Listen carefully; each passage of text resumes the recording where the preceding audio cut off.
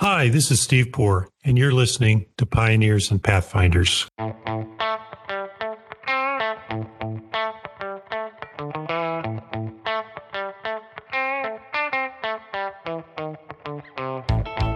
Our guest today is Amy Yeung, VP and Deputy General Counsel at Sallie Mae, and a well-known legal tech thought leader.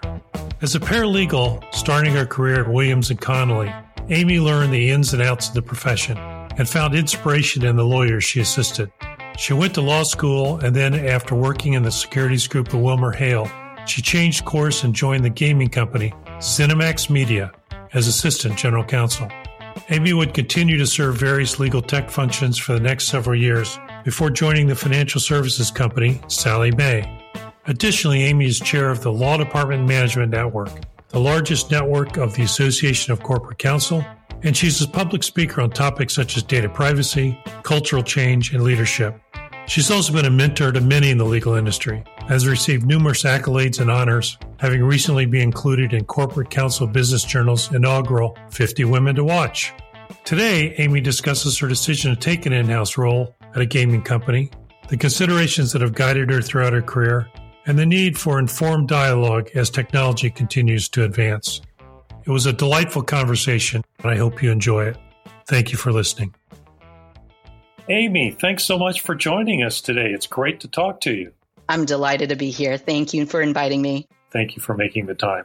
And let me start by congratulating you on being one of the 50 Women to Watch, the inaugural group of 50 Women to Watch in the CCPJ, Corporate Counsel Business Journal edition. You're with some fabulous people, so congratulations. Thank you so much. It's quite the honor, and if anything, reflective of some of the passion that I bring and motivating for me to continue to do the work that I do professionally on and off, sort of the clock, so to speak. So thank you. You're welcome. We don't have time to go through all the other recognitions and honors you received, but it's incredibly impressive and it's well earned.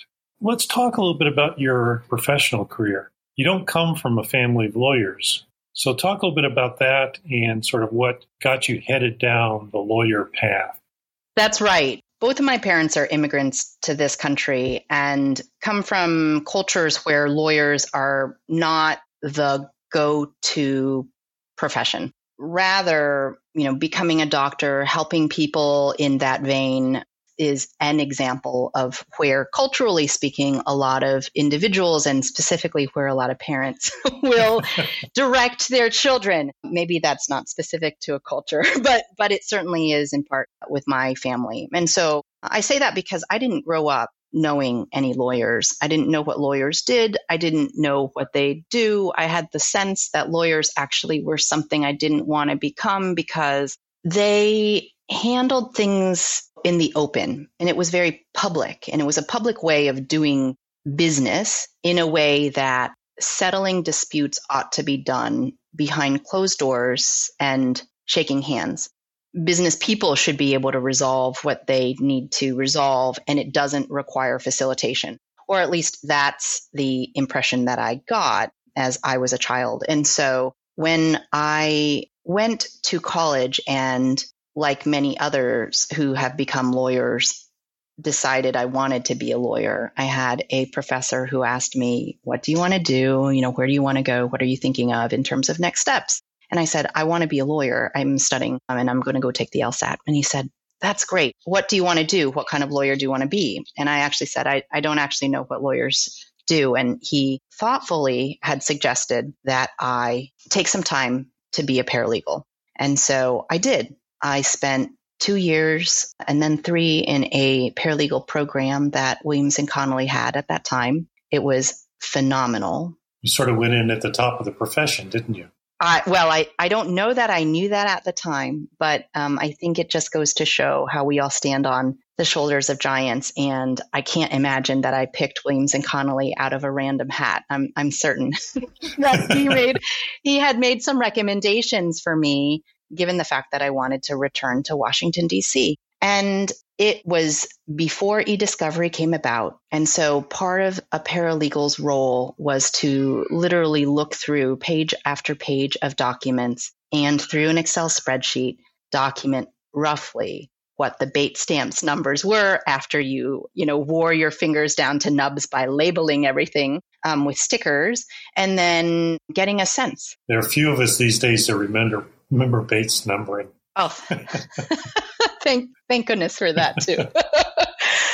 Oh, and it was a phenomenal experience because unbeknownst to me, just that sheer work of going through every single document in a case, which again, mind you, fewer documents, there weren't emails and the like, you kind of got a real sense of what was going on in odd ways or unforeseeable ways.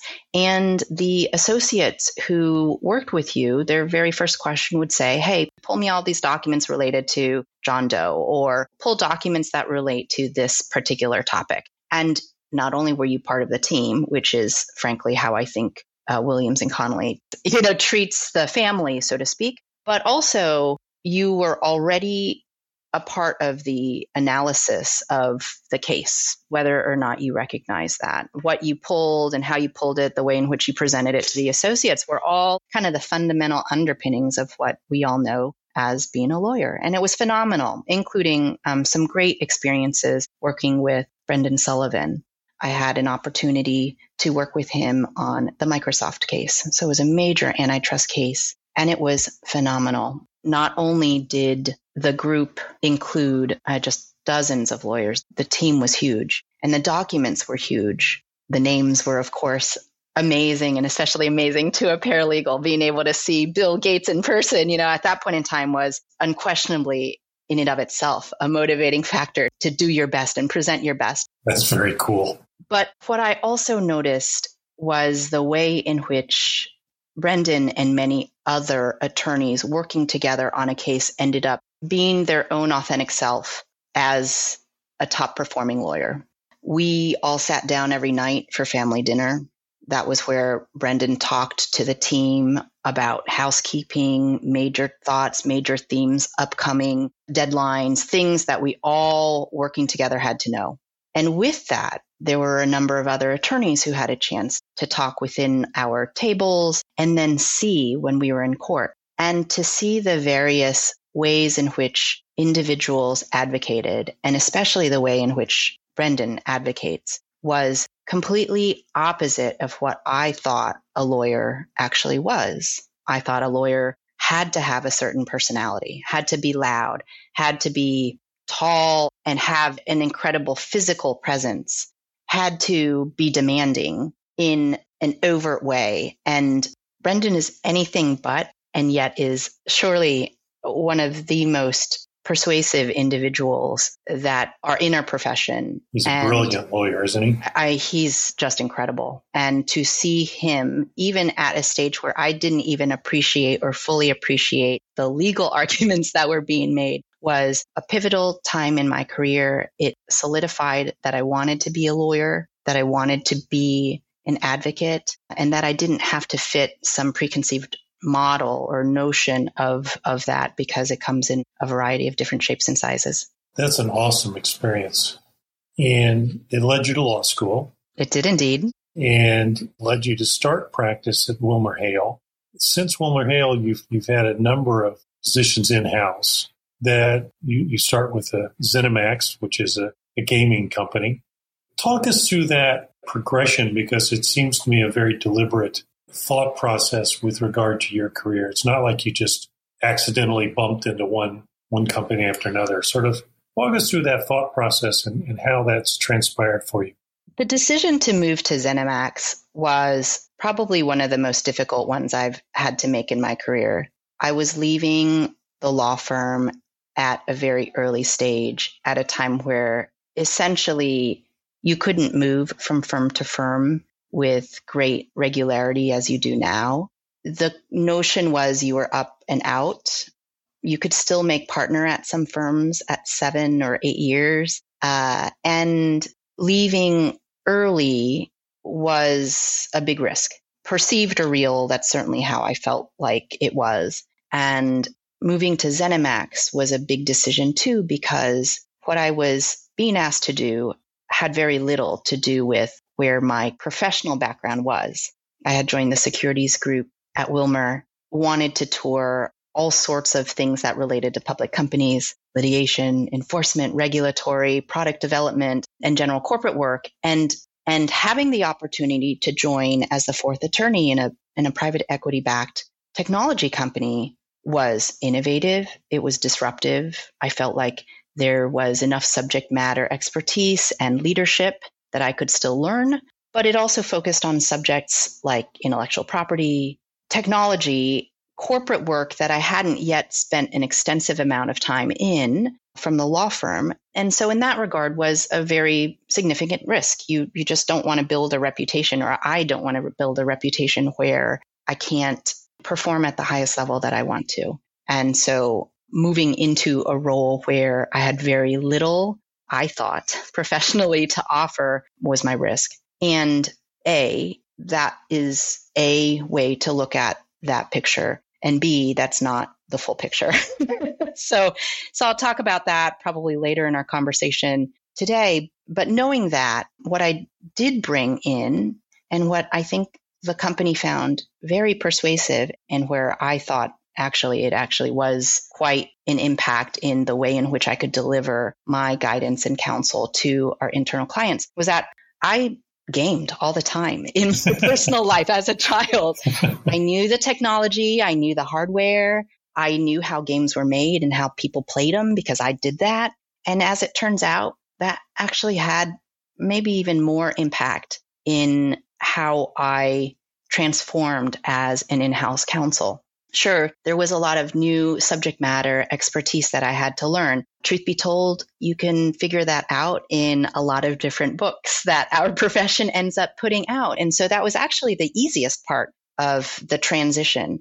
What I think I mentor a lot of people on is the difficulty in moving from a law firm or other places into in-house counsel or in-house counsel to other forms like the government. Knowing your clients and how to deliver your message in an effective way for your audience, that I think is really tough. And I just happen to have enough background for me that I brought in from a personal way that really helped me understand what the clients were trying to get at, what problem they're trying to solve, and being able to deliver synthesized legal analysis in a way that they could actually apply because I knew that was the way they needed to do it in the video game itself. And then, of course, as the publisher, as we all know, we can consume, the entertainment and the commercials and all of that. And so that too was a place that as I helped them expand into a global publisher, worked on incredible trade shows, all of those little things about knowing how events are done, knowing how people like to receive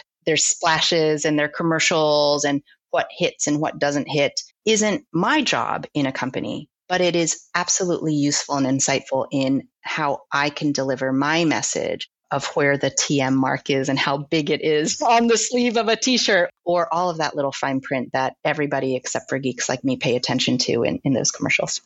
Yeah, but it had to build your credibility with your in-house clients that you understood, apart from being a consumer of the services they're offering, you understood their business. And that's transferable across companies and across businesses, I think, whether you're an outside counsel or in-house. Understanding what your clients are doing and the problems they're going to solve is absolutely critical. Absolutely. And I will say and add, that's probably why I think that my career accelerated in ZeniMax, because the folks that I worked with could see that the way in which I was trying to help them was really trying to not only help them with the problem they're trying to solve in a collaborative fashion, but also where I could peer around the corner. What comes next? Where are we going with this? What are we trying to achieve? Not just on a game-to-game level, but really as a company, as an organization, how each of these building blocks ended up fitting in an overall strategic goal for the company that I think very much goes to your point, Steve, in what makes for a valued counsel and where understanding the strategic footprint of the company is important. And that scaling is subsequently how a number of my subsequent experiences, professional experiences, have really been valued. Being able to know where the business wants to go next, because you're able to pick up on some of those little signals And sometimes the signals continue to get fainter and fainter, but with your experience, you can sort of pick them out of the crowd and see them as the most meaningful ones to understand that's the direction that the business wants to go. And if they want to go that direction, this is how I can modify, change, massage the way in which the legal counsel is presented to them so that they can effectively apply it, and they can also see where I'm trying to steer them in their trajectory, and it really makes for a great partnership. You're currently with Sallie Mae, with a couple of stops between ZeniMax and Sallie Mae. What's your sort of guiding philosophy as you're thinking about that career progression? As you talk to and mentor young people coming up, I think people draw on their own experiences in their own careers to provide mentoring advice. Whether it's the advice you give them or how you've thought about your career, sort of what are the guiding principles you've gone by as you've thought deliberately about whether to change jobs or how to progress within a particular job? One person that I had sought counsel for when making my ZeniMax decision had suggested to me, make sure this is the industry that you want to be in. And you can slice and dice the industry any number of ways. You could call it entertainment law for me for ZeniMax. You could call it technology, which is how I think of it. You could think these days, big data, data analytics, software is another way to cut it. But make sure that's the industry you want to be in, because it's really hard to move as a lawyer from industry to industry.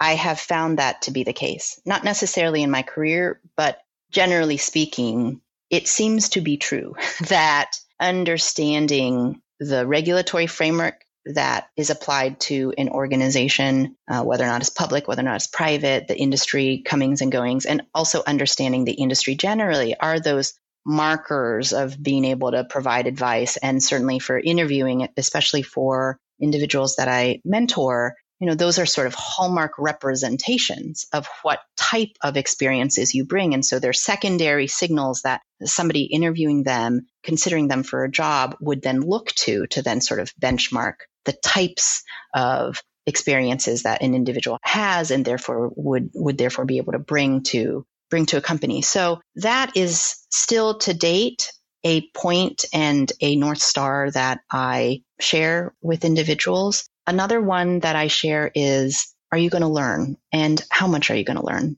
A lot of people say, are you going to learn? And I think you can find learning opportunities anywhere and everywhere you go. It's the how much are you going to learn that I think is a really meaningful and a very honest reflection for the risk appetite that somebody has in their career. I think that for me, ZeniMax was a pretty significant 180, or however much you want to measure that. It was a radical shift for me. And it also gave me an understanding of my risk appetite professionally and also the challenges I really wanted to undertake, not just for myself, but also with a company.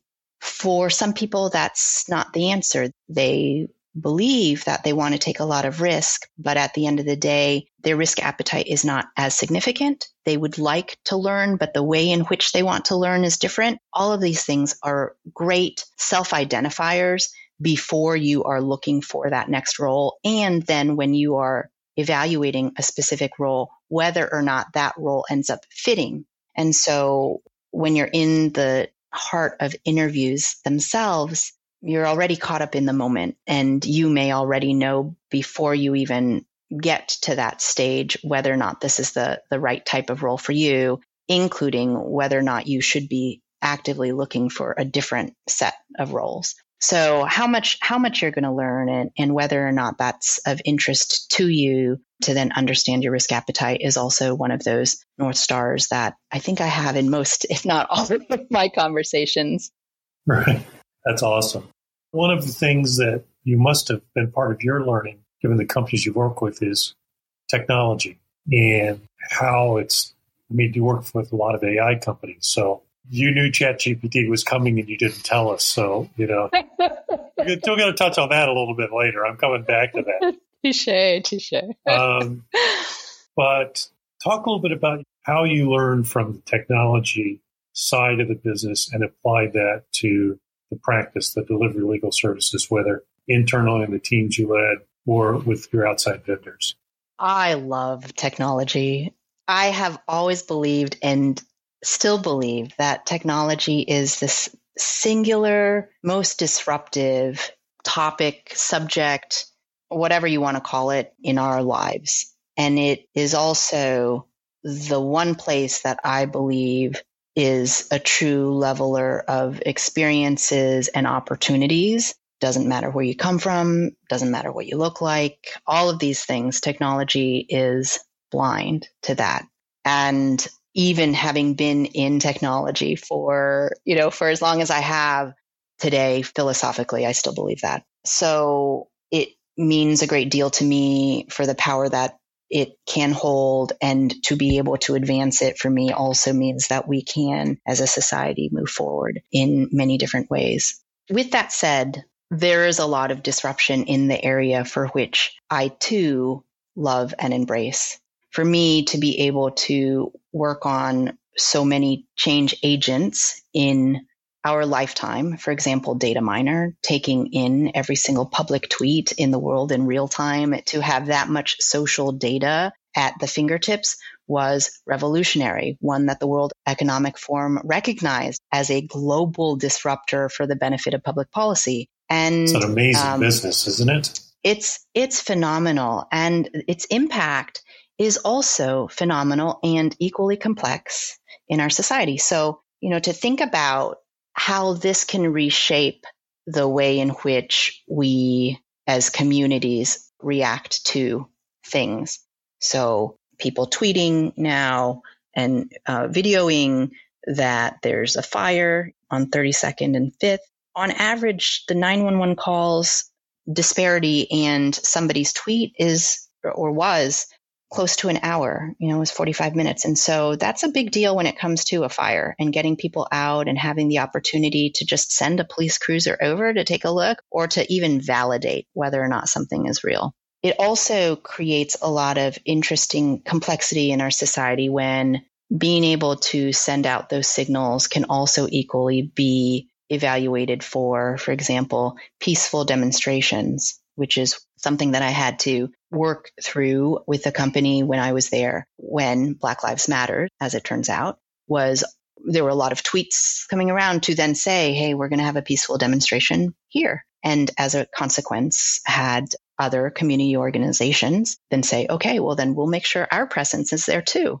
When we know that there is likely to be danger, this is exactly what those signals are there to create, but who starts the danger and how it manifests and what our motivations are for using that are the data ethics that really surround what I think are and what need to be some foundational ground rules for big data analysis today, and that we haven't quite needed to work through because we didn't quite even know the societal use cases yet of what AI can do and what big data and the analytics from it does. So the same response happens when you see a tweet that says I heard a shot, and then you have police organizations come and they adjust the strategy for how they want to approach the square to recognize multiple suicide bombers in a square to help save lives is phenomenal.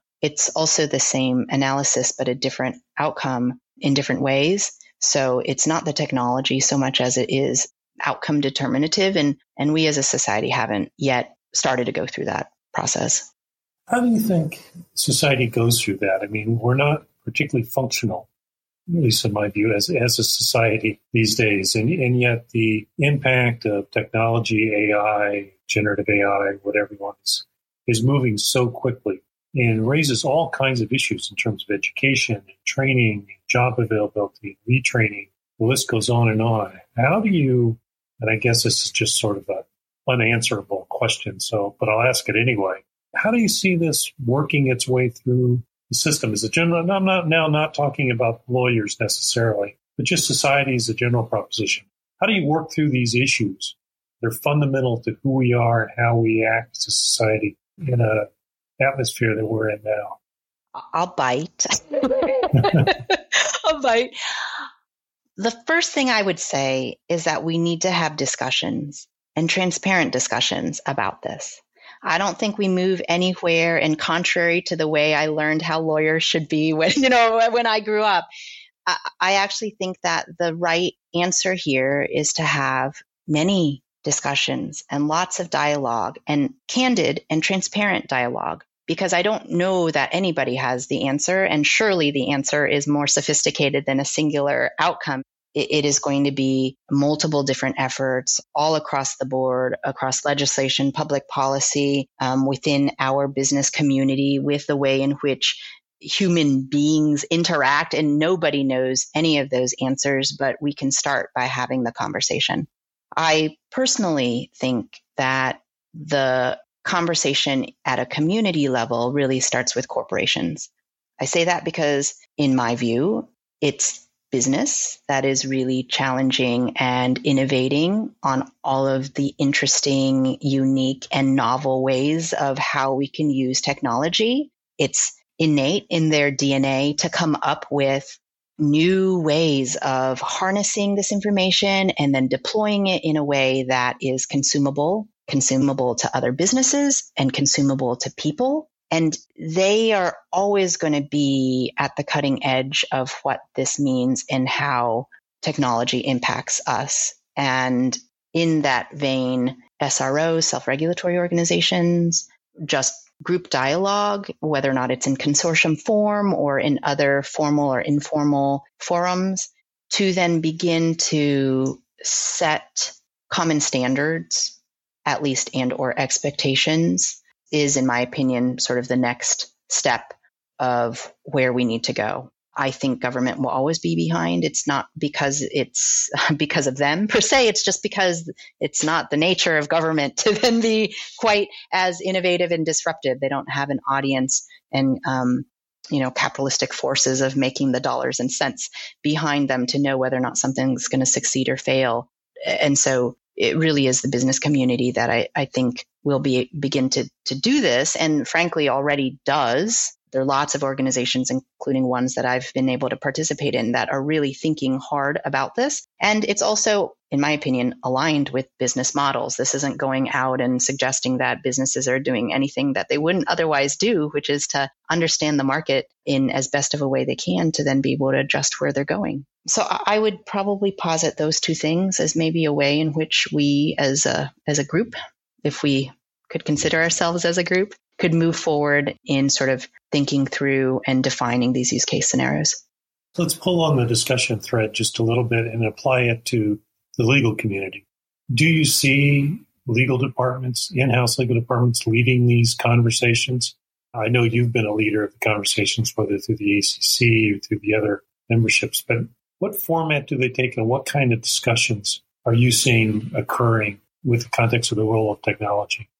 I do think that there's a very hearty place for lawyers, in-house counsel, those with a legal degree in other areas to have a meaningful impact here. And I don't mean necessarily leading, meaning being the person who is the torchbearer. I also mean leading from behind, meaning helping encourage the dialogue, keeping it transparent, keeping it real and actionable. These are all things that we as lawyers are trained to do, and therefore can be helpful guides along the way to then build out and make sure that the most salient points are being surfaced and that we're prioritizing those in an actionable way forward. One of the things across the organizations that I've been in that I think lawyers are particularly artful in is ensuring that we are all on the same page, understanding what the problem is. We're really good translators in that regard, or where I've seen a lot of very talented individuals become the bridge of translation across different groups. Selfishly, I think in-house counsel especially are good at doing that because they're just day in, day out, always working through various different internal clients and sort of forced to wear many, many hats in a day. And that experience just builds upon itself.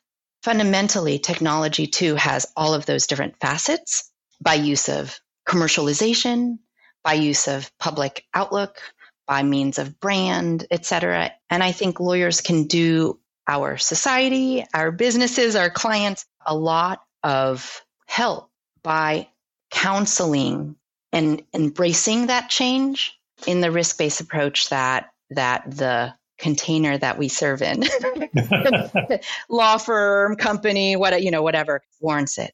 We are known as the individuals who raise risk and define it for our clients. And I think in technology, there is a big distinction that we as lawyers need to make, which is understanding the risk present in a situation versus the overall risk, the objective risk of what's going on.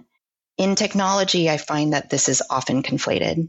Whether or not ChatGPT or generative AI or whatever ends up coming up, most attorneys that I know, probably almost all of them, would certainly acknowledge and appreciate that it's here to stay. There are probably some who are like, look, my container, my company, there's no place for it here. That's totally cool. But I would say most folks already understand and or agree that it's here. So let's find a way to define the use cases early on where there's a risk-based approach where we can try it out. And that to me is embracing change as well as distinguishing for our clients the difference between the risk for the company and overall risk.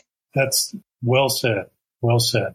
I know we've run over our time, but if you would indulge me, one more question, sort of not on the technology. I want to come back to the points we were talking about earlier in terms of your role as a mentor and counselor for others. That must be an enormous personal satisfaction for you to be able to contribute to the successful careers, not that people aren't doing it on their own merit and getting accomplishments, but to be able to be a contributing factor for that. Yeah? Absolutely. It is with great satisfaction that being able to have the opportunity to help individuals along their career path, whatever that looks like, it's a great pressure and it's a great privilege. When you were going into law school, did you think you'd be the role model you are?